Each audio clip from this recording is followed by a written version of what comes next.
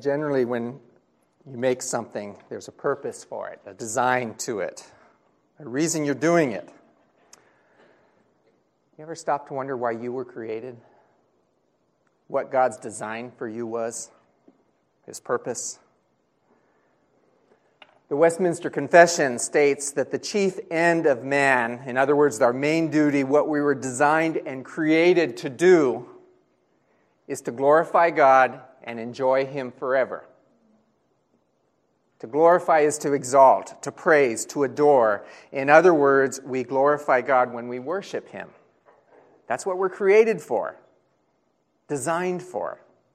But that's only half of it. You can't leave out the second part of the statement, because we are also created to enjoy Him forever, it says. Do you enjoy God? Or does that seem like a strange concept for you? Serve, respect, honor, perhaps fear, but enjoy? The writers understood that you can never fully enjoy God without worship.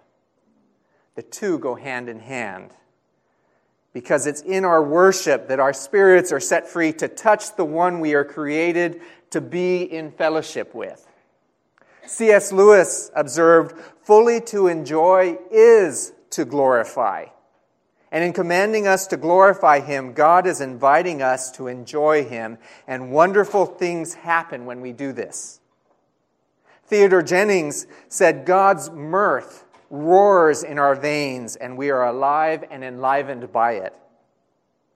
The church father Irenaeus put it this way: "The glory of God is the man fully alive, and the life of man is the vision of God." We are never as fully alive as when we are before the giver of life Himself. And that's because, as that short statement put it, it's in worship that we best fulfill the purpose for which God makes us. Biblical scholar N.T. Wright said, "Because it is what we were created for, worship makes us more truly human. When we gaze in love and gratitude at the God in whose image we were made, we grow and we discover more of what it means to be fully alive. But to do anything less, to give our adoration to anything less," he says, "makes us shrink as a human being." For something as important as this, do we really give much thought to what we're doing and saying and singing each week? Or do we take it for granted as something to do? That's why I've been talking about worship these past several weeks, hoping that at least it'll get us thinking about what it is we are doing and seek meaning in it. For as William Barclay pointed out, in any worship time, you, the congregation, will preach more than half the sermon, because you are the ones that bring and create the atmosphere, which is either a barrier or an aid to your worship.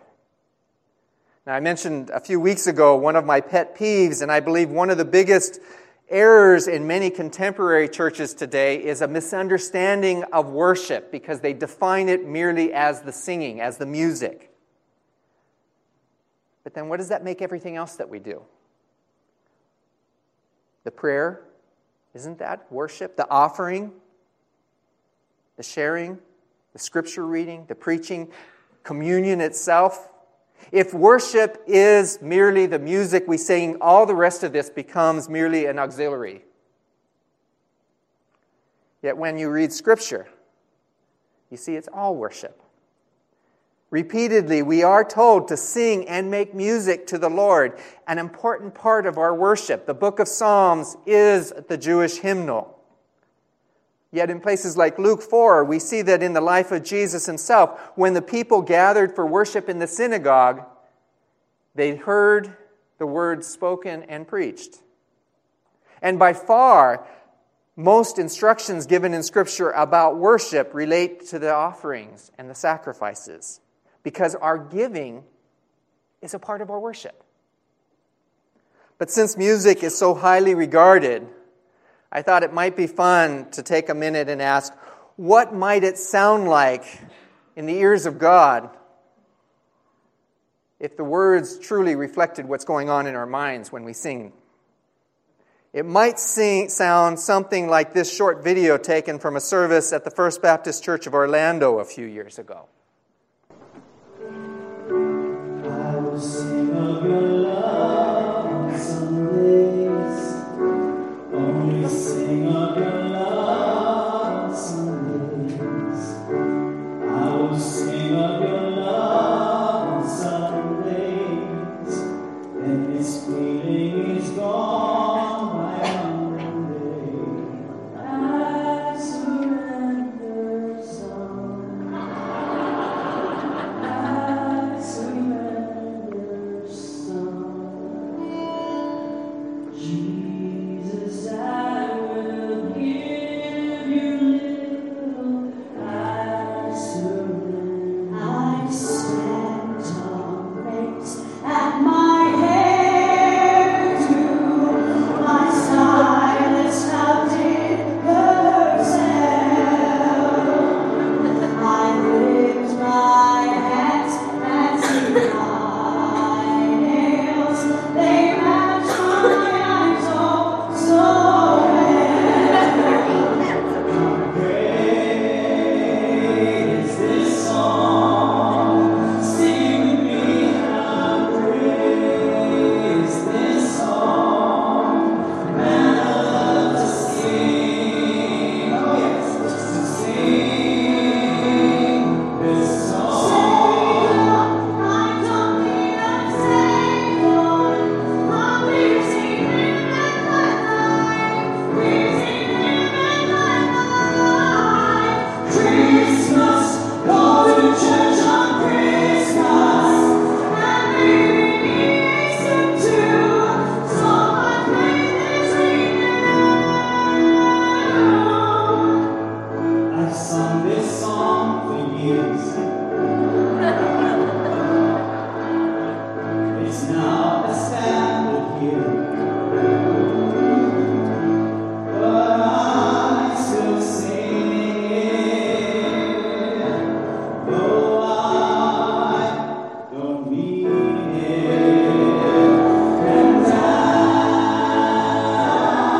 just go through the motions with my words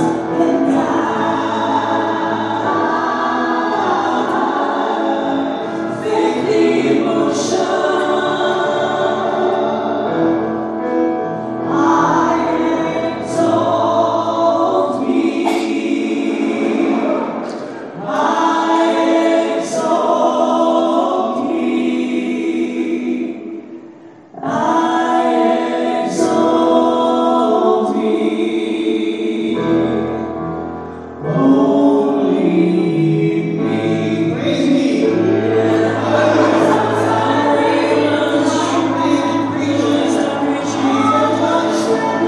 Go ahead. Give them applause. They'll show up. Certainly that doesn't describe any of our thoughts. It does raise the issue, what are we really thinking about as we sing each Sunday? I mean, God already knows what's in our hearts and our minds. What does He hear? How we worship is a reflection of how we treat God. Because as I've said repeatedly the past several weeks, worship is all about Him and not us.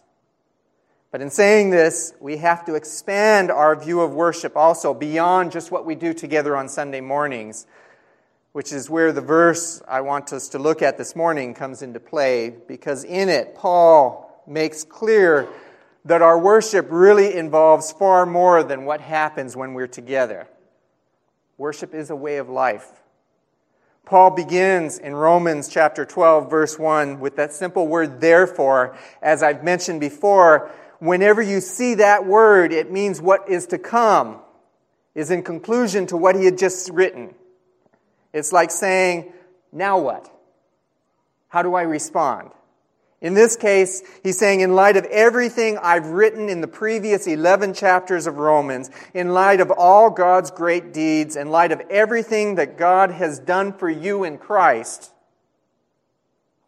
in light of the fact that you are saved in Christ, in Him you're redeemed, you're justified, you're sanctified, in light of the fact that in Christ His grace has been poured out upon you, you've been set free from your sin and from the law and from death, in light of the fact that you've now raised with Christ and death has no power over you, in light of all these things that Paul had told them they already experience in Christ, therefore, he says, this is now what you do about it. This is how to respond. Again, N.T. Wright said, telling the story and rehearsing the mighty acts of God is at the heart of Christian worship. We know God through what He's done in creation, in Israel, supremely in Jesus, and what He's done in His people and the world through the Holy Spirit. Christian worship is praise of this God, the one who has done all these things, and the place we find the God-giving account of these events is, of course, Scripture, His Word. Take a moment to reflect on what God has done for you. It's essential to your worship. He strengthens it further by saying, therefore I urge you. He's not just asking, He's pleading with them, because that's what the word urge means. In light of all that God has done for you, all that you did not deserve or earn, therefore, he says, I plead with you, I urge you, brothers and sisters, in view of God's mercy, in view of God's love, His compassion, offer up your bodies as living sacrifices. To offer up something to God means you make it available to Him. You place it at His disposal for His use. It says, as living sacrifices, not something that's a one-time thing. You make a commitment and then you move on. But a living sacrifice is a continual offering to God. In reference to this, one writer said, worship ought to kill us, because in it we learn to deny ourselves and become living sacrifices. We are to be, as all sacrifices are, holy and pleasing or set apart to God. For this, Paul says, is your spiritual act of worship. Or as one version puts it, this is true and proper worship. Are you grateful for your salvation? For all God has done in your life? How are you, or how will you respond to Him and show it? Paul says the appropriate way is through offering of yourself as living sacrifices, holy and pleasing to God. You know, if someone gives you a present or does something significant for you, it's only natural to respond in expressions of gratitude. It shouldn't be different for the Lord. We respond to Him in gratitude. And our gratitude will be expressed far more by our actions and changed lives than by our words or the words of a song we sing. The passage here is written in terms of worship. But it's not worship just in sense of prayers or songs and all the rest, but in terms of sacrifice and offering, specific deeds. And this can often be a neglected aspect of our worship because we don't like to talk about offerings and sacrifices and tithes and all those kind of things. It's far more pleasant to talk about God's blessings. What has God done for me? What is He going to do? Than how I respond to Him in an offering of myself. But central to all worship in Scripture were the offerings and the sacrifices. In fact, it was unheard of for the people of God to worship God apart from these. The primary description of worship throughout the Old Testament is through the offerings and sacrifices. People understood that you do not come to God empty-handed, not trying to pay Him off for the things you did wrong in your life, but rather as a response of His love and grace and acknowledgement of what He's done. The way we express gratitude is how we live our lives every day as a spiritual act of worship. And our songs, our prayers, all of these can be done without reflecting the state of our lives and our hearts, but our actions show what we really care about. We worship God by lifestyle. How we live far more than what we say when we sing or come together.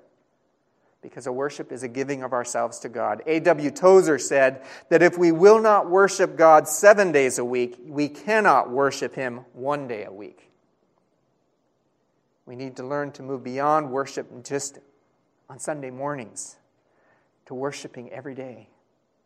The word worship comes from the English word meaning to ascribe worth. The Chronicles, 1 Chronicles 16 says, "Ascribe to the Lord, O family of nations. Ascribe to the Lord glory and strength. Ascribe to the Lord the glory due His name. Bring an offering and come before Him. Worship the Lord in the splendor of His holiness." How you ascribe worth in your life is seen by what influences your life, what you build it around. If you're building around your life around things, you're ascribing worth to them. And that, in essence, is what you've come to worship. If you're building your life around a relationship, you are ascribing worth to that. You are worshiping that. If you're building it around food or clothing or entertainment, then those are the things you value. You are ascribing worth to them and worshiping them with your actions, your lives.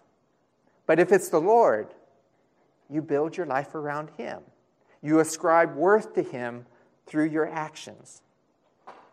And that becomes the primary and most appropriate way to express your gratitude to the one who saves you. In saying, offer your bodies, Paul shows that our actions are important. Believing in Jesus is not just intellectual, it's practical. And so in speaking to the Corinthians about how to live and build their lives acceptable to God, he says, "Don't you know that you yourselves are God's temple and that God's Spirit works in you or lives in you?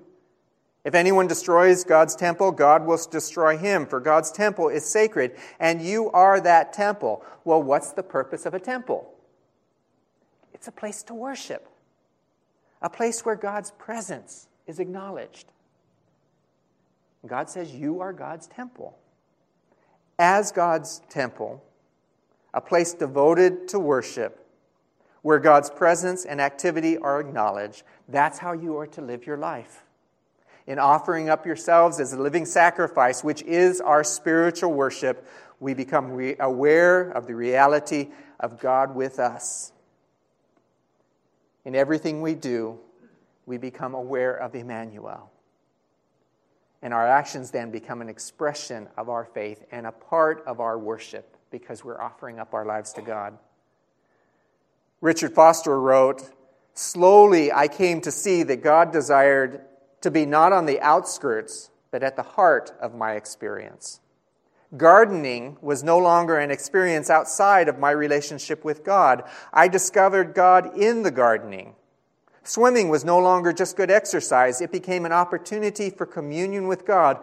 God in Christ had become the center. He had learned to worship God as a living sacrifice." It's what Brother Lawrence was talking about when he talked about practicing the presence of God. But we have a choice. Christ paid the penalty for our sins, and we can choose to either accept or reject His sacrifice. But after we accept it, God does not coerce us. He calls us to offer ourselves to Him. The nature of a sacrifice is that it costs. Does it cost us anything to be a follower of Christ? To live as God's people? In our lives throughout the week, does it really cost us as we now are living? If we're polluting our bodies with things like gossip or envy or jealousy or lying, our bodies then become an impure, unacceptable sacrifice. It blocks our worship. William Barclay says of this verse that worship here means dedicating one's life to it. And true worship is the offering to God of one's body and all that one does every day with it. Real worship is not the offering to God of a liturgy, however noble, and a ritual, however magnificent. Real worship is the offering of everyday life to Him. And in that context, the way I perform my duties at work becomes an expression of my worship. The way I treat others becomes an expression of my worship. The way I prepare or teach becomes an expression of a worship. Oswald Chambers said, "My life as a worker is the way I say thank you to God for His unspeakable salvation." And if you kept reading in Romans verse 2, that's where that verse comes in, which talks about, "Do not be conformed to this world, but be transformed by the renewing of your mind." Because as we come to worship God with our lives, change happens. We conform less to the world. We're transformed more to the image of our Savior. Our lives are affected. Our minds are affected. Our hearts are affected. Worship becomes a way of living. Therefore, I urge you, brothers and sisters, in view of God's mercy, to offer your bodies as living sacrifices, holy and pleasing to God, for this is your spiritual act of worship. You know, in a day when professional sports sometimes seems to be more about the greed of the owners and the players than the love of the game, there is a story that came out of Europe just 2 or 3 years ago, which was really remarkable and refreshing. It was about an American soccer player named, and I don't know how to pronounce his name, Oguchi Onyewu. He plays for the AC Milan soccer club in Milan, Italy. He was hurt in the first game of the season, out almost an entire year with injury, so he only got to play in one game. His contract was coming up at the end of the season, and he was a good player, and even though he had only played in a single game, people still expected him to demand and hold out for a larger contract to reflect his true worth, like every other player we hear about nowadays does. That's what everyone else would do, and that's what was expected of him. And that's where his story became remarkable, because when the time came, he did indeed demand a new contract. He demanded a 1-year extension of his contract. The remarkable part, that he demanded a contract in which he was paid nothing. People were shocked. Why would he do such a thing? And when they asked him, he said that the team had done so much for him, given him so much, even though he was unable to play for the whole year because of his injury, he still got paid for doing nothing. And now, out of his sense of loyalty and gratitude to the team, he felt he had to give something back. God has already done so much for us in Christ. In the midst of our sin and our selfishness and our failings, He stands by us. Jesus said, "I'll never leave you." In gratitude, shouldn't we also want to give back? Worship, a lifetime and a lifestyle of worship, is an opportunity for gratitude. Therefore, I urge you, brothers and sisters, in light of God's mercy, to offer up your bodies as living sacrifices, holy and pleasing to God, which is your true and proper, your spiritual act of worship. And so I want to end this series on worship as we begin it with Lord's Supper. Jesus said to do this in remembrance of Him, His life, His death, His resurrection, His return someday, and our salvation that results from them. It's an opportunity for us to identify with His sacrifice. And as we prepare to partake together, it's a time to ask ourselves, how are we going to respond to what He's done for us? To worship Him, not just this morning through an act, but every day of our lives. Will you join me in prayer? Our Father, we thank You that You have offered and given so much, and that we can come to You now in remembrance of our Savior, His life, His death, His resurrection and ascension, and His return someday. We thank You, God, for this precious gift that enables us to worship You, to live for You, because Christ lives for us and in us. Thank You now in Jesus' name. Yes. mi naročito si.